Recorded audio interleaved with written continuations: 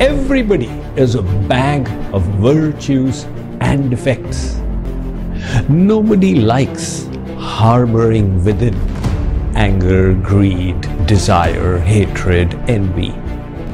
If our mind contemplates the defects of others, first of all, it's a poor reflection of our consciousness.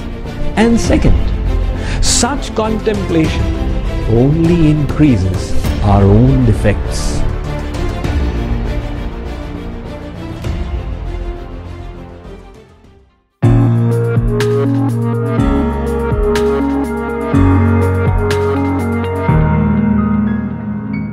One husband and wife went to India, returned to India for a vacation from USA.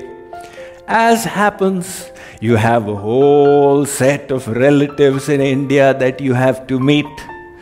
This particular husband had 4 sisters, so the wife had 4 nanads. Now all of them were behaving very well, but the 4th nanad had a very cantankerous nature and would keep finding an opportunity to put her down. And she would keep complaining to her husband, "Look, your sister does not behave well with me." Which sister? The first one? No, she's. Second one? No. Third one? No. The 4th one. In other words, she had found something in the environment to create bitterness within her. The husband would keep listening patiently. Finally, one day the husband said, "Look, my dear wife, I agree that my 4th sister's behavior with you is not the best possible. But her behavior is not in my hands. I cannot do anything about it. How you respond is in your hands." That is the important thing. We cannot always control everything and everyone. What we can control is our own emotions.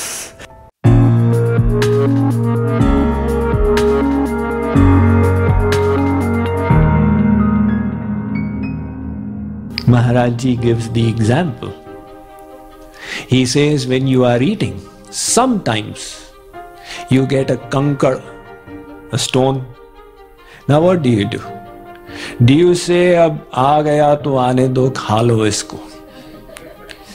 You are alert. Oh, what happened? There's a stone. Immediately you reject it. Why?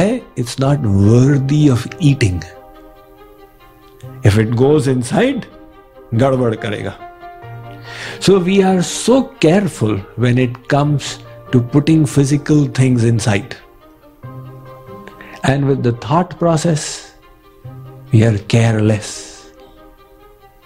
Harboring hatred, harboring envy, harboring resentment. Half the energies go in this. In the hatred, envy, resentment, fear. Now these are unwholesome thoughts. So first of all, we need to be aware. This thought is not good for me. When we are aware, we can then put our practice into action. And what is the practice to put into action? You practice the reverse thought. In other words, practice a thought to neutralize that thought. Supposing you have got the thought of pride, now what to do? Should we just accept it and let it go inside? If it does, it will dirty the inside. So you have to take immediate action. What is the immediate action? You take it out and throw it away. And you practice a thought of humbleness. Practice a reverse thought. Habits will be neutralized by reverse habits.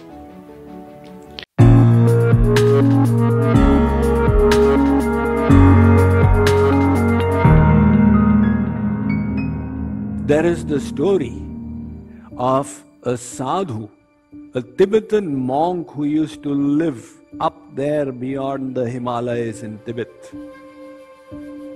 A rumor spread in the nearby village that this monk has a Siddh mantra. If you chant it, you will get siddhis, mystic abilities. One villager came to him and said, "Sir, I've heard you have a Siddh mantra. Can you please give it to me so I will also chant and get siddhis?" Miller Epa said, and his name was Miller Epa, he said, "I don't have any Siddh mantras, nor am I interested in them. Because the teachings of the Buddha were Satchit Pariyodapanam Etam Buddhanushasanam. You should purify your mind. Forget about siddhis." The villager said, "Sir, you are trying to avoid, you have it and you are not giving it to me." Miller Epa said, "I have told you the truth." The man said, "Unless you give me the mantra, I will not move from your ashram." He sat down there. Now 24 hours went by. The Miller Epa's sadhana was getting disturbed. He said, "My dear fellow, please leave. I am not able to meditate because of you." The villager said, "Sir, I will die, but I will not leave without the Siddh mantra." The Miller Epa thought how to get rid of this guy. He said, "All right, I am giving you the Siddh mantra. It is Om." Om is a Siddh mantra? Yes. So if I chant Om, will I get siddhis? You will get siddhis. But there is a condition. Don't bring any monkey to your mind. What do you mean? I mean, don't start thinking of monkeys. Otherwise, your chanting will become futile. The villager said, "Sir, I've never thought of monkeys. Why should I think of monkeys?" He said, "I have just warned you, don't think of monkeys." So he was delighted. He went from there, "I've got a Siddh mantra. I just need to chant Om, Om, and I'll get siddhis. But I must not think of monkeys." So now one part of the brain is saying, "Chant Om, Om, and don't think of monkeys, don't think of monkeys, don't think of monkeys." And the other part of the brain is checking out, "Am I thinking of monkeys? Am I thinking of monkeys?" So he was going, "Om, Om, don't think of monkeys, don't think of monkeys." Naturally, what is going to happen?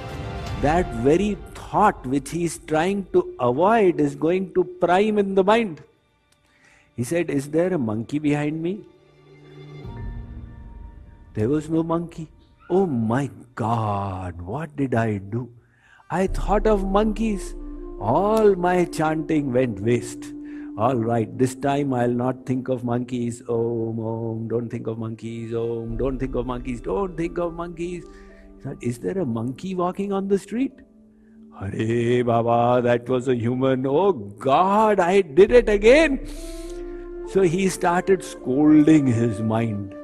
And the more he scolded his mind, the more the mind became vikshipt, disturbed. So it is serving as the reverse medicine. Now he is keeping on scolding his mind, and the mind is thinking more and more of monkeys, until he started seeing monkeys all over the place. So he said, "All right, the situation of my mind is getting out of control.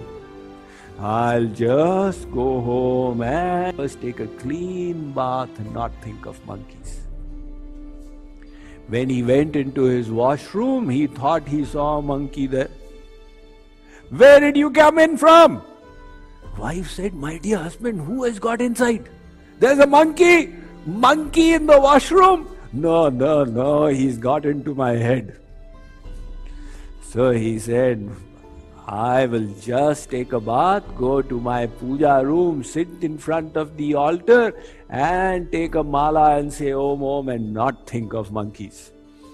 Now when he went to the altar, he thought he saw a monkey sitting there saying Om Om.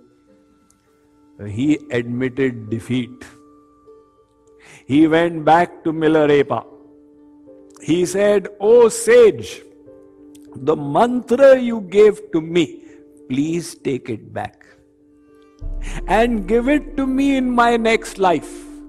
But don't tell me not to think of monkeys, otherwise I'll definitely think of them." His experience has been validated by modern psychological social research. Researchers have tried. They tell one group that don't think of white bears. And they find over a 48-hour period, those people are thinking more of white bears. This is what Daniel Wegner said. The irony of effects theory. You are trying to avoid something and finding yourself getting more and more drawn towards it. It happens all the time. Whether it is attachment or desire or greed or resentment or hatred, you heard the spiritual lecture, give up resentment. They said, very nice, such a nice lecture, I should not have resentment. So whom do I have resentment towards? You know, that Nanad, that relative of mine in Houston, that is my resentment towards. So every time you say, give up resentment towards whom? Towards my Nanad. Now the Nanad will come in the mind and increase your resentment. Or you say, you heard Swamiji said, give up attachment. Whom am I attached to? My child in Bay Area. So I have to stop thinking of my child. Whom should I stop thinking of? My child. Now every time you say give up attachment, the child will come to your mind and your attachment will increase. So how do you control this then? That is why this concept of suppression will not work. The only way you can get rid of desires is when you develop bhakti, parabhakti. Ram bhajan binu mitahi na kama, thal vihin taru kabahu ki jama. Until you get bhakti, parabhakti, you will not be able to get rid of desires. Why? Because the real desire is for Divyanand. Everything is because you want that divine bliss. So only when you get the bliss of God through bhakti, then your soul will become satisfied and then you will be able to give up desires. So first of all, get bhakti and then this kamanas will go.